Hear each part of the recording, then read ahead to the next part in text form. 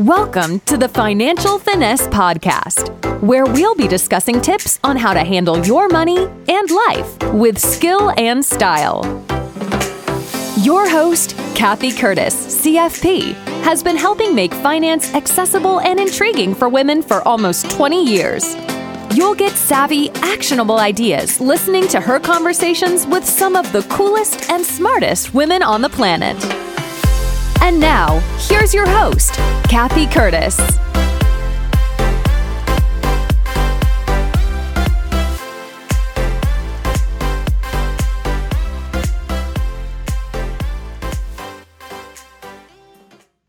Hi, I'm Kathy Curtis. Thank you for tuning into Financial Finesse. My guest on today's episode is Ruth Stroup. Ruth, aka the Insurance Lady, is a farmer's insurance agent in Oakland, California. Voted Best of Oakland 7 times, the Ruth Stroup Insurance Agency is a community-oriented agency offering customized insurance solutions to business and families. In this episode, Ruth and I discuss all things insurance, from what it covers and doesn't cover, to choosing the right policies and the obstacles that can get in the way of that. Specifically, we talk about wildfire risk in Northern California and how it may cause you to lose your homeowner's insurance or your premiums to skyrocket. We also discuss what Ruth can and can't do as an insurance agent to help her clients navigate claims. Later in the episode, Ruth provides a helpful overview of umbrella insurance, including common misconceptions about what it covers and how to determine if you need additional coverage. She also shares a little-known insurance strategy she uses with their high-earning clients to protect their personal assets. And be sure to listen to the end when we talk briefly about earthquake insurance, another potential risk factor for California residents, and many of the common misconceptions surrounding it. Ruth also shares her tips for how she believes people should approach earthquake insurance and how to decide if it's worth the high premiums. And lastly, Ruth offers her response to people who believe insurance is just a racket. I learned so much during this conversation, and Ruth shared so many great gems about insurance that I believe will benefit a lot of you listeners. I hope you enjoy the episode as much as I did. Hi, Ruth. Thank you so much for being on my podcast, Financial Finesse. I can't wait to talk to you about all things insurance. I'm so glad to be here. Thanks for inviting me, Kathy. So, Ruth, as you being an insurance person, and I know being a financial planner, that many times we prepare for one thing and then something different happens. And so we're going to talk about things like that and what could go wrong. And I'm going to tell a short personal story that we could start with. So I live up in the Oakland Hills, which is a beautiful, woodsy neighborhood, very quiet, peaceful. But the homes are separate from each other, lots of foliage around the homes, etc. And what we worry about most up here is fire. But unfortunately, I was away on vacation recently and our home got burglarized. And so, of course, we had to make a claim. And even though I am a financial advisor and I know a lot about insurance, when it happens to you, you realize that you don't know everything. And one of those things is what is covered and what isn't. So I thought maybe you could talk to that a little bit. I know you have a ton of experience in this area and give our listeners an idea of what they can expect if this happened to them. Great. Kathy, that's such a great question. I find all the time that people think insurance, when it comes to having a claim, we think insurance covers everything. And when it comes to purchasing insurance, we're trying to find all the ways to save money on our insurance. And those two things can be at odds. So when I work with clients, one of the things that's the most important to me is to find out what matters to my, for example, if someone has a lot of jewelry or fine art or firearms for that matter, if they have things that they collect, they need special insurance for that. And nobody really thinks about it because we don't go out and buy the whole collection in one time. We buy it once this birthdays, anniversaries, a special treat, a celebration of some sort. And so collections don't come to us fully formed. They're created over time. And we don't think about how much they're growing in value because we're spending our cash flow on them. Years ago, I had a client. This was back when I worked as an investment advisor over at Charles Schwab. He was in Castro Valley. He lived on a cul-de-sac. He was the survivor of 3 or 4 brothers, sisters, extended family members had passed away. And in his basement, he had multiple sets of silver tea service, silver flatware, golf clubs, hobby things, tools. And somebody broke into his house, filled up the car he had parked in the garage with all the items that were in the basement, drove away with them to sell them for 10 cents on the dollar or whatever else they were going to do. He lived on a cul-de-sac. The neighbors saw his car come and go multiple times, but because it was his car, they never questioned it. Wow. And he was talking about filing for the insurance claim, but in his case, in the world of what can go wrong around theft, which we're seeing more and more of here in the East Bay and in California in general, all the items he had were sort of family inheritance. And it's not like they got to be in the centerpiece of the dining room table. They were in the basement. So if he had asked me as an insurance agent today what I would think about insuring those items, I would ask him, did it have sentimental value, which means I'll be sad when it's gone, but I won't replace it? Or does it have financial value, which means I'm going to want to replace this? And when we have a fire, we have much more of our things that we definitely want to replace. Yeah. Ruth, let me step back a minute. I want to share my personal story on a collection I had before we go into fire. So in my case, and a lot of women do this, I've been collecting jewelry for years. And I'm not talking fine gold and gem jewelry. I'm talking artisanal, unique pieces that I find when I'm in Europe or on a weekend getaway in Sonoma or Napa or whatever. And I could tell you every piece I had, where I got it, and the story behind it. So I didn't insure it because each piece was not a lot of value. And I didn't worry as much about it as my fine jewelry because, again, each piece wasn't, every single piece of that collection was stolen. The thieves dumped out my jewelry chest and stole every single earring, bracelet, necklace that I have been collecting over the years. And that hurts. It really does. And I'm not going to be able to replace it. It was probably worth about $15,000 in total. And insurance doesn't cover that because I didn't have any of it appraised. It wasn't worth appraising any of it. So that's a really good example of something you're talking about. Now, if I had come to you and said, can I insure that? I really want to insure that collection. Could that have been done?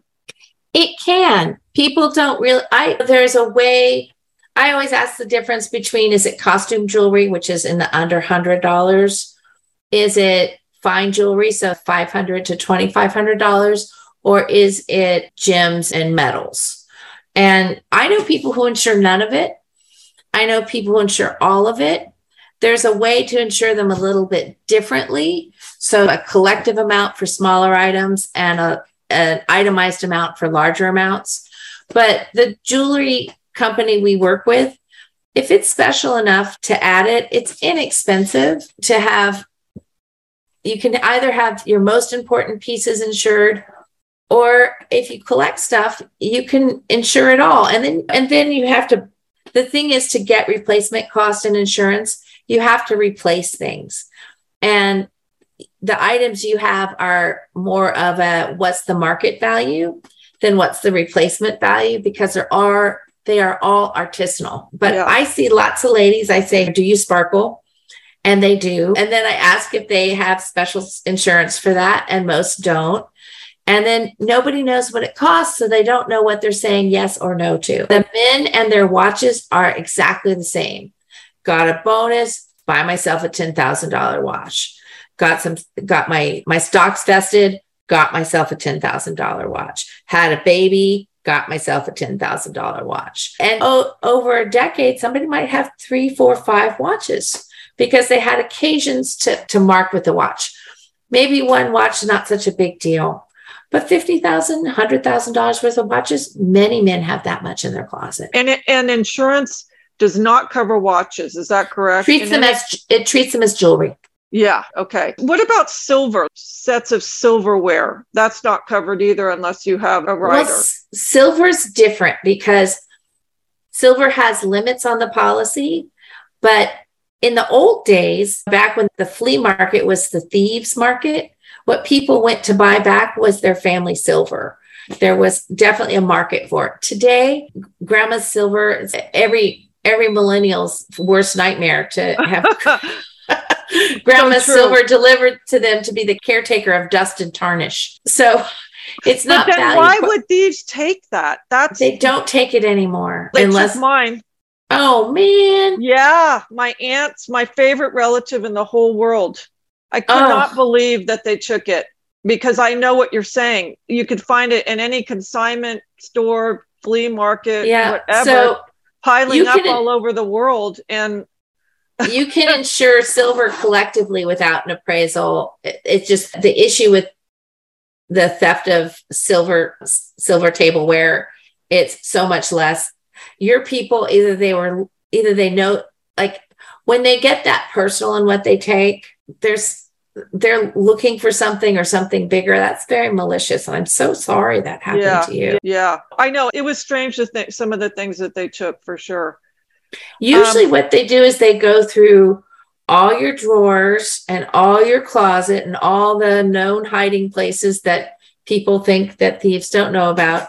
And they look for cash, especially cultures that keep cash at home. Yeah. They look for things that they can sell in easily. So they like shoes and they love handbags. They also like handbags because handbags can hold stuff else. They're taking things away. Exactly. I got broken in 2 years ago. They used my luggage to steal my stuff. Yeah. Yeah. I got several bags stolen that were obviously used to cart things away. But they knew to take my nicest bags, though. Yeah, these were designer shoppers. Oh, my gosh. So given that, what is some good, you can't prevent everything, but what are a few things people can do to try and mitigate the damage if they do get burgled? So in any kind of claim, you want to do almost like a fire drill for your claim. And the first question is, would I replace that? So believe it or not, most people have more money in clothes than anything else. Mm-hmm. And most of us could pare our closets down by half. Yeah. The first thing to say is, if the insurance company did not pay me for this, would my life be the same? Like, I might be sad, but would I change? Would I be able to pay my housing or rent? Would I be able to pay my taxes? Would I be able to eat the same way I ate? Will I have enough cash reserve for the long term? And I get very existential about things because if your quality of life wouldn't change if you don't have the item, and if you would not replace it, it's terrible that someone took it, but it doesn't have any financial value. It only has very high sentimental value, like your silver set from your aunt. Yes. And so I tell people that I really focus my insurance dollars on things that I want to replace. Okay. Because then it has real financial value. So for example, most people's wedding rings, they would really want to replace, but an inherited wedding ring, hard to know. Yeah. A wedding ring that has value after a divorce, hard to know. Or let's take example, e-bikes, which mine was stolen, by the way. So Rob and I love e-biking, and it does enhance the quality of our life in a big way. We take road trips with them, etc. So those were stolen. We definitely want to replace those. So that's a good example. Whereas my leather coat collection, am I going to miss it? Yes. But do I have to have all those? No. It's a really good distinction because a lot of the stuff is just material stuff that you've collected that is not going to change your life in any way. So I think that's a really excellent way to think about what to insure and to use your dollars wisely when you're buying insurance. Yeah. And I segue then, Kathy, to people who are having a hard time getting insurance because they live in a location that's now difficult to insure due to the wildfires we've seen over the last 5 years since 2017. And with those policies, my first question to people is, would you rebuild? I've worked with lots of seniors who they're 70 plus years old. They don't want to build another house. I talk to other people. They're like, we love where we live. We would absolutely want to rebuild. And so we set up the insurance based on what they expect the outcome to be. So sometimes I ask people, what's your next house? And how soon in the future is it? And for somebody who lives, let's say, in a house with a couple of stories worth of stairs, and their next house is something with no stairs, potentially in an area with much less fire risk or closer to family or closer to medical, then a fire might only accelerate that move.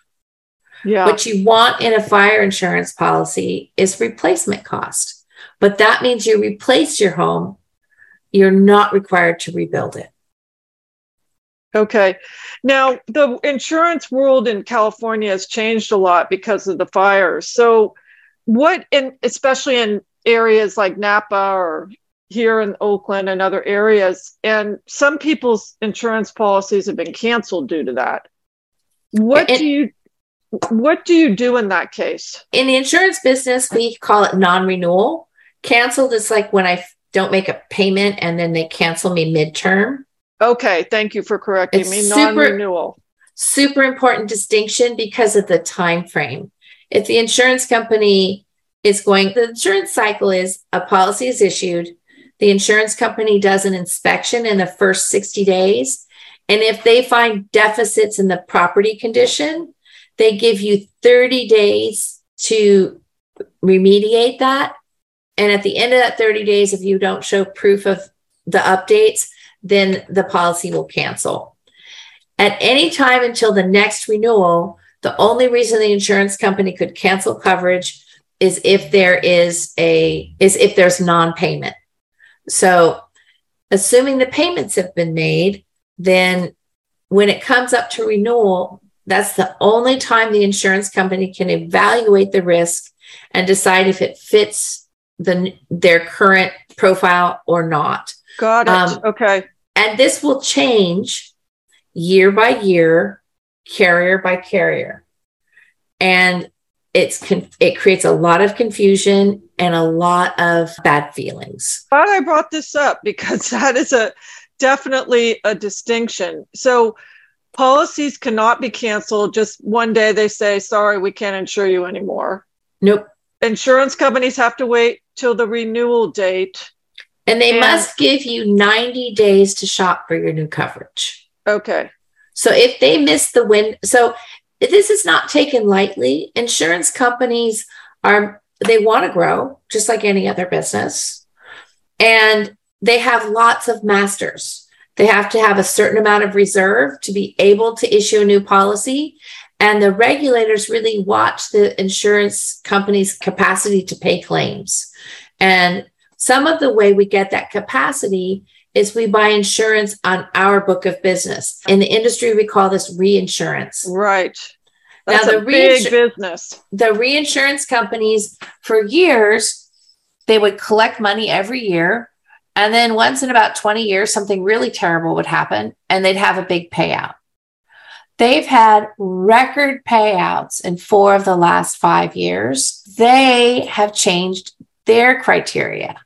And if an insurance company needs the reinsurance in order to have capacity to pay, we don't just have to pay by the regulators' rules now. We don't have to just pay by trying to run a good business rules, our own internal things. We also have to pay by the rules of the reinsurance. And it's that number of constituencies that get involved in things that make insurance complex and that make insurance companies sometimes have to change their guidelines more quickly than you might expect. So the reinsurance companies are really dictating a lot of what's going on. They have a pretty big impact, but you have to understand that it's not just, they don't just pull a lever and say, hey, insurance company, make a change. It's, we go to them to get capacity. We have to have capacity to pay in order to maintain a certain book of clients. The regulators look at that. The reinsurance companies, for years, it was a very profitable business on the idea that you pay out big every once in a while, but every once in a while has become every year. And so they're looking for their clients, the insurance companies, to qualify for reinsurance. We have to do things a little bit differently in terms of the big data and what's in our book of businesses. And we have to pay more for it too. Okay. So let me just give an example. Yep. Let's say in your book of business, whoever does this, they identify 5 homes in your book of business that are big fire risk. And so you notify at the renewal date, you notify the homeowner that these are the things they need to do to mitigate fire danger.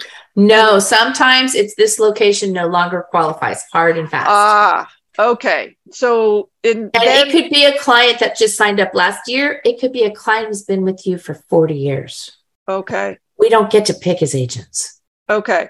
So then that homeowner, by law, has 90 days to shop for new coverage. Correct. And the marketplace is ever changing, and every insurance company has their own data modeling for risk.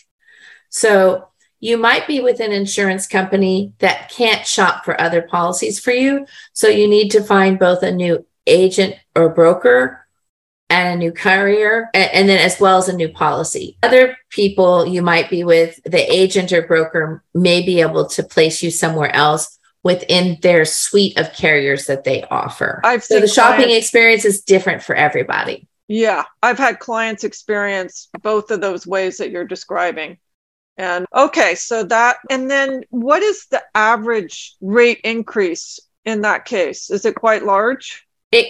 When people are non-renewed due to wildfire risk, the new policy can cost between two times to 5 times more than the current policy. Okay. Are there any other reasons besides fire danger that a policy would not be renewed?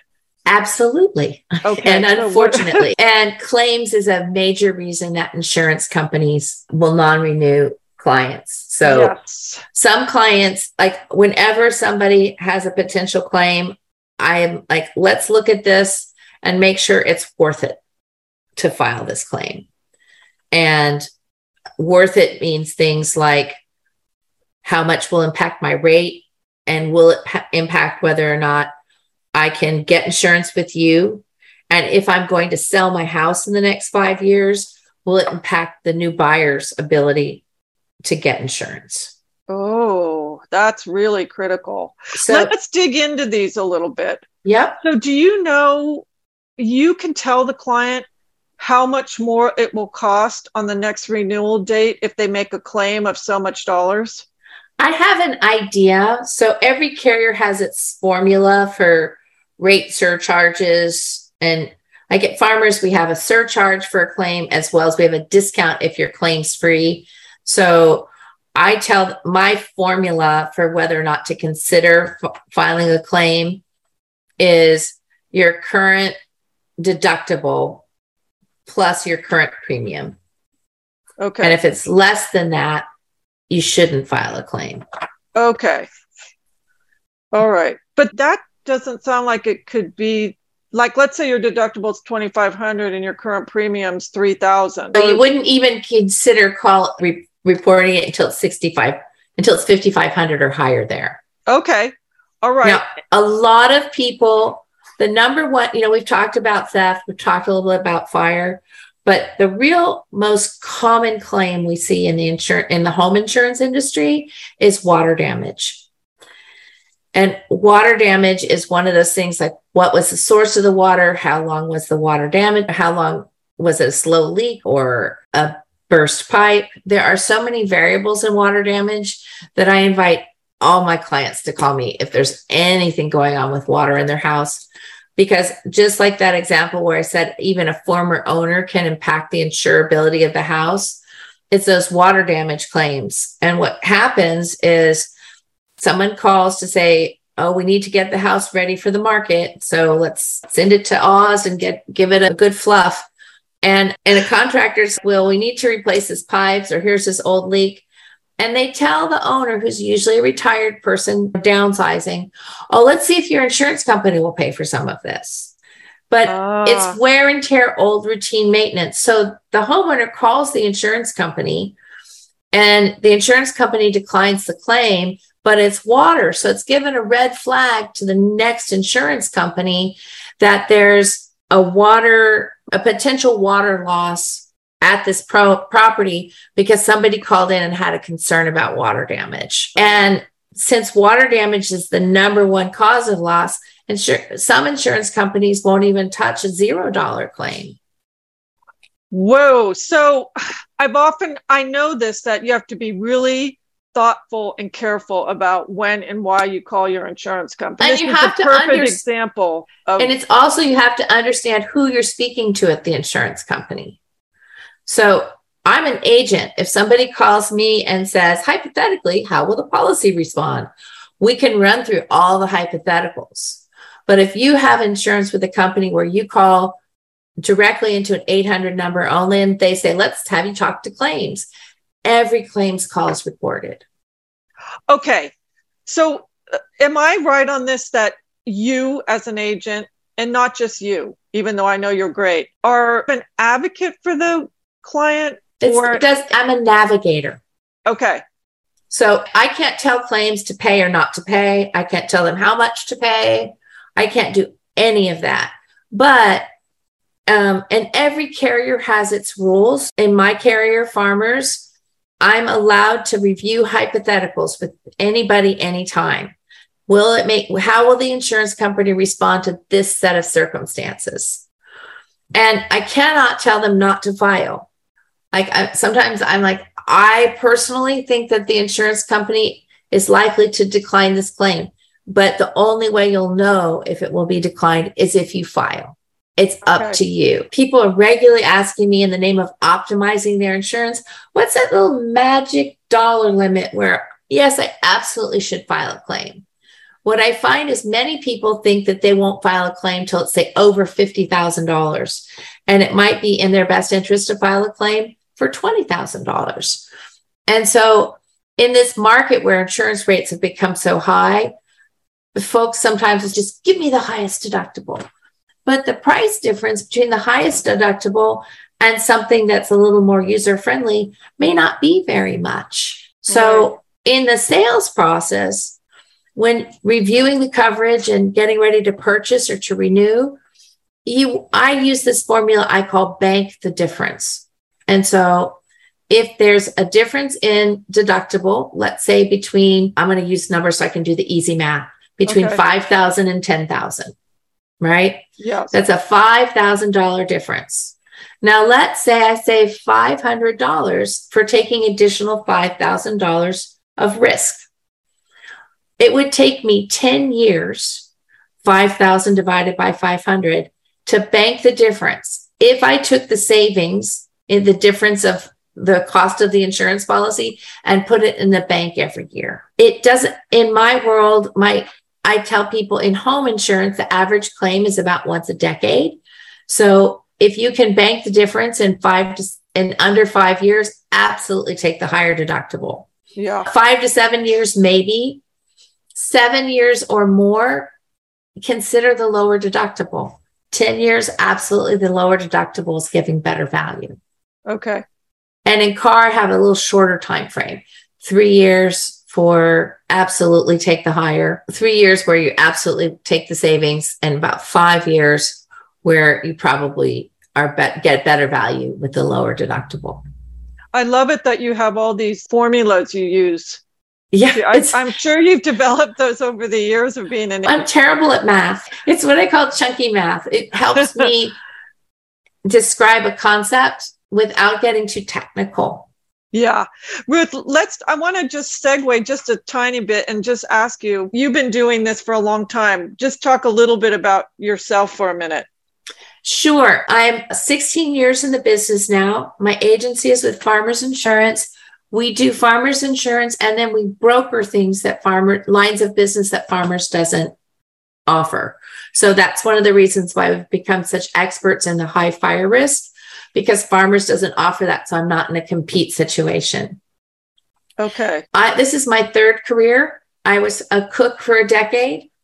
I worked for Charles Schwab for a decade, and now I've been doing insurance for longer than anything else. I love it because the insurance is pretty much the same day in, day out. You could think it was boring, but the people are all special and unique and different. And I just love all the different people I get to meet. When I was at Schwab, we slowly but surely were only serving the more and more affluent. It's a great American dream to own a home, and more people participate in that than might use services like yours, Kathy, like a financial advisor, because it's just a more ordinary thing people do. So I service a much broader clientele than I had exposure to at Schwab, which means that I get to work with a much more diverse clientele, and I get to be Oakland based and really serve this community. We serve the entire state of California, but the lion's share of our clients are here in Oakland. Okay. I want to make one comment about the insurance thing. As far as I'm concerned, I am an investment advisor, but I'm also a financial planner, and insurance is absolutely the bedrock of any good financial plan. And yes, I think people make a mistake thinking it's boring, because when I talk to you about it, it certainly doesn't seem boring. And it is so important to know all the different layers of your insurance policy. Mm-hmm. And I think people, when they're talking to their agent like you, they're getting the information they need and their questions answered, but then they get the policy, they file it away, they never read it, and they're not really aware of their coverages until they have to make a claim. And maybe not all of them have good insurance. You called it Navigator, so I'll call it Navigator. Mm-hmm. I like to think of it as an advocate too, but they may not have that. So, most people, their first insurance they buy on the internet or an 800 number where they don't have anybody that advises them. And then from watching your own clients, that most people, especially if they're planning and they have goals, their life expands and they have more money and more at stake. And sometimes they also have more in terms of debt, because they use debt in order to build their assets, especially if they're investing in real estate. So I regularly see people who have just the bare minimum limits for liability on their car insurance because they bought it when they had nothing, and they just renew it. And nobody says, hey, what is your job today? What do you earn today? Do you have savings and money in the bank? Do you own real estate?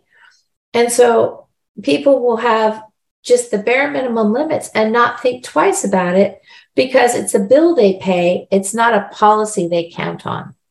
Let's talk liability now that you've brought it up. In particular, buying an umbrella liability. Can you do like a mini tutorial on that? Because I have to explain umbrella quite often.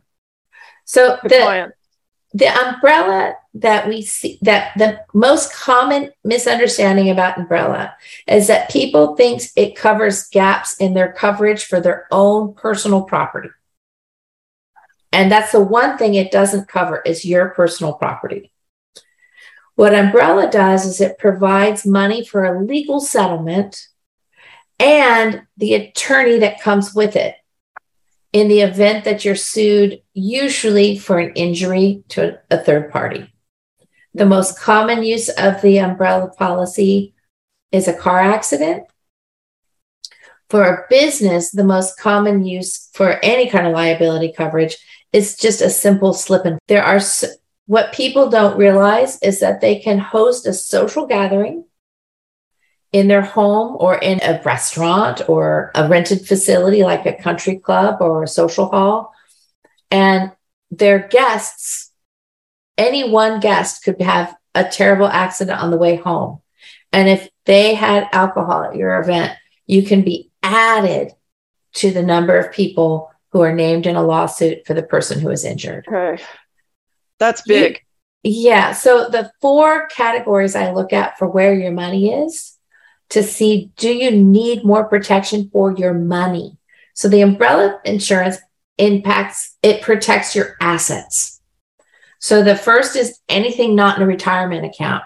So if you've got somebody at a company that's getting company stock, if you've got somebody that's always saved and has a couple of CDs, that no matter what it is, the non-retirement stocks, bonds, mutual funds, CDs, bank accounts, that's the first layer of things we want to make sure we protect 100. That's all the non-retirement things that I call them taxable accounts. They'd be people's brokerage accounts, things like that. Okay.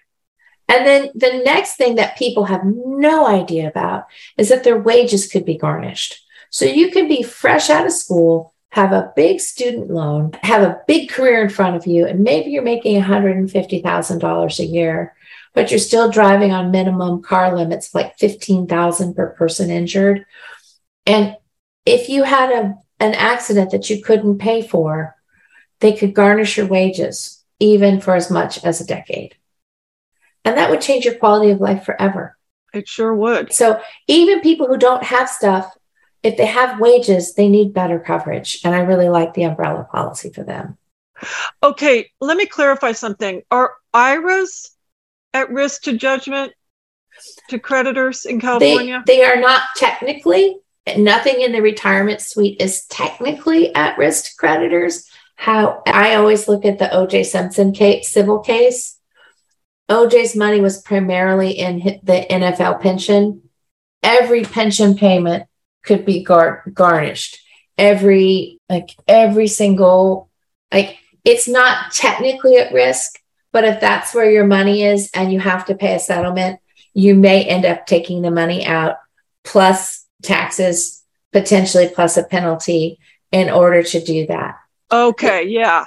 So I always round up, and if a person has significant retirement assets, I want to at least think about them. Right, and then I feel the same way about home equity. It's up to the judge in some cases, right? Or they might say the judgment is $500,000 and you have 100,000 in coverage. So now you have to figure out where to get the other 400, and you make an arrangement with the court. Okay. I will liquidate assets and pay 100,000. I will accept wage garnishment for this period of time. I will this or that. And the insurance company wants so much to settle within your policy limits, but you have to give them some tools to be able to do that. Is this a really common claim? What percent? It's not so this is one of those funny insurance things where you don't want to play the odds. You don't want to gamble with it. If you have the assets at risk, you want to have coverage, because here's what happens. An attorney in the Bay Area costs about $500 an hour. A $1 million liability policy with the attorney coverage that comes with it costs, depending on what you have to cover, plus or minus $500. So it's like having an attorney on retainer. Right. And it's some of the best, and it's inexpensive because it's rarely used. But do you want to be the poor soul who needs it and doesn't have it? I sure don't. Now, let me ask you this. There are some technical things, like you have to have so much in your liability limits on your auto and home before you can add an umbrella. Is that correct? That's correct. So one of the reasons umbrella is expensive is because the small things are handled by the underlying policy. The cars, the motorcycles, the boats, the houses, the income, the rental property, the vacation house, all of it needs to have a certain level of coverage. And it's normal to have those coverages. It's not high coverage. Okay.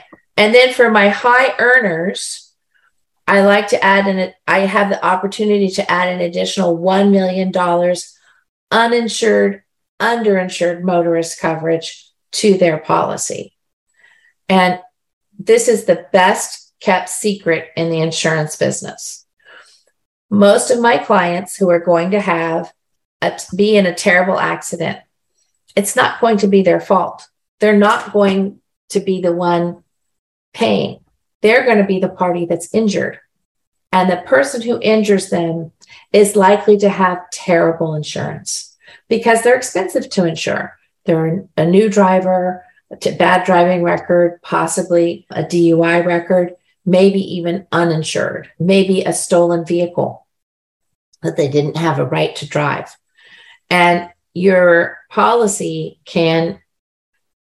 the uninsured motorist pays when your loss is above the amount of coverage available in the other party's policy.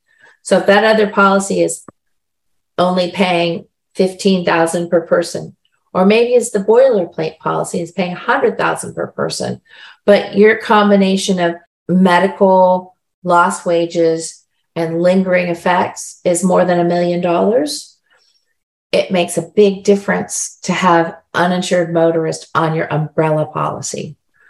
And it's very inexpensive, and it's a really good protection for people who have a high income because it's that wages piece. Yeah. That's so important. Now, why is this such a secret?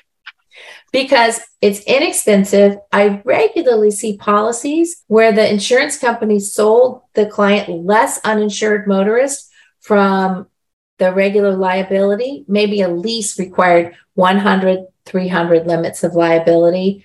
Person was trying to control costs or cut a corner. Okay. The agent sold them 30,000, 60,000. And the insurance company only has to pay out if your coverage is greater than that of the party that injured you. Mm-hmm. So it's a very inexpensive coverage. It's misunderstood. If you're in a car accident and you're a pedestrian, a bicyclist, a passenger of any vehicle, or a driver of any vehicle, and it's the other driver's fault, you can use this coverage if their insurance is inadequate for what your needs are. Do all carriers offer this option? Do you know? It's required by law to offer it. Okay. And we have to have you sign a disclosure if you take less than what we give. The way people DocuSign these days, they do it blind. They don't even know they're being offered less. No, it's true. Thank you. That is an awesome tip, Ruth. Thank you so much for that one. Let's talk earthquake insurance. Now, most of the people I think that listen to this podcast are in California. They may not, but everyone knows the risk of earthquake in California. So what could go wrong there? Most people don't buy earthquake insurance, and they don't realize what their responsibilities might be to their lender. And in order to, if their house has severe damage from earthquake coverage. Most people also don't realize that they can shop around for earthquake coverage, that there's more carriers than the Earthquake Authority. And lastly, most people think the Earthquake Authority is part of the California state government and receives funding from the state, and they do not. They receive funding from policyholders and insurance companies.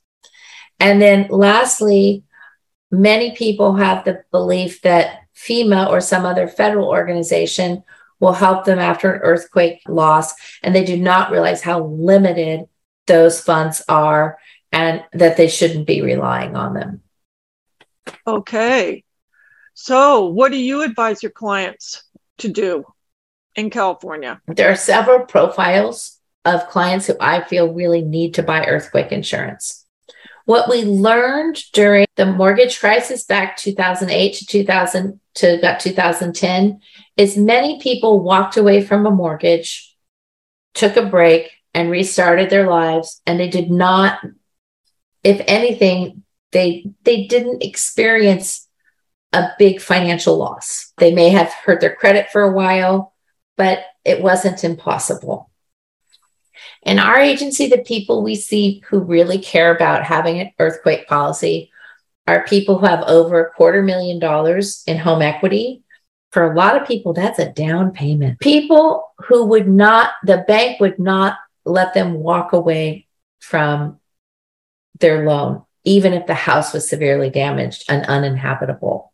That's people, if your income is so high, that you're not going to be able to just walk away the way people walked away in the mortgage crisis. Right. Because the people who walked away in the mortgage crisis didn't have that much skin in the game. They may not have had the high-paying jobs. Well, yeah, They may because not if have you get a had no good credit. income, you didn't have to document income on a lot of those loans that were done in those days. But today's buyers go in and buy a house over $1 million very often, and with 20% down or more. So they start with quite a bit of skin in the game. Many of those people, to afford their mortgage, have a very high income, too high to be able to justify a quit claim on a property that still owes hundreds of thousands of dollars. The third is a category that has more to do with you and me, Kathy. There are some professions where you could pick up and move and go live somewhere else, but if you don't have good credit, you can't get a job. So we both work in financial services. And if I hurt my credit rating because a bankruptcy or a quit claim on a house after an earthquake, I might not be able to be employed. Some people in the federal government have the same issue. Interesting. So people who need to keep clean, good, whose employment requires good credit, they absolutely want to make sure that an earthquake policy, that they won't lose their credit because they had to walk away from a house that was badly damaged in an earthquake. And so those are the three money reasons. And then there's site-specific issues. There's some houses that the type of construction they're top-heavy. And the more top-heavy your house is, the more you need really good retrofitting, so your house doesn't come separate from your foundation, and the more potential you have for damage. So the earthquake carriers set the rates based on the site-specific risk, proximity to fault lines, and then the configuration of the house and the age of the home. If the policy is expensive, the bad news is you probably need it because you're a higher risk client, or your property, your location is higher risk. And I have clients who do one of the three following things. They retrofit and skip the insurance. They feel like they've done enough site improvement to feel safe and secure. And that's how they want to spend their money, by mitigating risk. Some people buy the insurance and don't do the retrofit because they have insurance. Some people do both. The majority of people, by and large, don't buy earthquake insurance. And the challenge we're going to have in the Bay Area is if we have a serious earthquake, we will have very local, highly localized changes to our economy. The Bay Area is one of the largest economies, not just in the country, but in the world. Being prepared for an earthquake is really important. Yes. One of the arguments I hear about buying earthquake or not is that, the deductible's so high, it just doesn't make sense to buy it. What is your response to that? I always, whenever anybody says something's expensive, I always say compared to what, right? And then you could even plan for a high deductible. And people will take money from places they might not ordinarily take money from if they need to pay this deductible. So, for example, you won't be able to get a home equity line if your home is badly damaged from an earthquake. But you would be able to borrow from cash value life insurance, maybe take an unexpected 401k loan, maybe take an actual withdrawal from an IRA account. Or a margin loan on your investment portfolio. Margin loan on the investments. That people will have money from places they didn't expect. You might get a family loan. So the question I have for people who have, let's say, $100,000 deductible is, they still will have up to $700,000 of insurance after they exceed the deductible. What's their plan to access $100,000? And the people who have money in their house, of good incomes, who need to keep good credit, those people have more access to money than they might realize if they sat down and thought about it. Very true. And people like you, Kathy, will be super important to those folks. When it's okay, if I had to come up, if you're like, what could go wrong? Let's find out, where do we have your $100,000 squirreled away for emergency? Is it a margin loan? Is it a loan against cash value life insurance? Is it a family member? Let's just assume it's a not traditional source. Yes. Yes. So what you're saying about earthquake, and I agree with you 100%, is, again, like a lot of things, you look at each person's situation financial details and you determine whether financially makes sense, the risk reward to buy earthquake or not. Basically, well, insurance doesn't have a risk reward, Kathy. It never gets you a reward. It only gets you back to where you were at the time of loss. So right. We don't think about it this way. I think about it very simply in terms of what would your life look like if this asset wasn't contributing to your long-term financial goals? Yeah. And if you're comfortable not having that asset, then insurance is less of an issue for you than the next person. Yeah, when you're putting it that way, in the case of a total loss of a house in an earthquake, it's pretty clear the decision you should make. And what people want to do is they want to negotiate with the possibility or the risk or the potential loss, right? I have a friend who lives up in Napa, and he said his neighbor had just bought earthquake insurance the month before the earthquake. Didn't that guy get lucky? He only had to pay for a month of insurance before he actually got a payout. The day people buy the earthquake insurance or any insurance is the day when the thought of loss of the entire asset puts a bigger pit in their stomach than the guaranteed loss of writing a check to an insurance company and maybe never getting that money back. Okay, gosh, Ruth, great info on earthquake.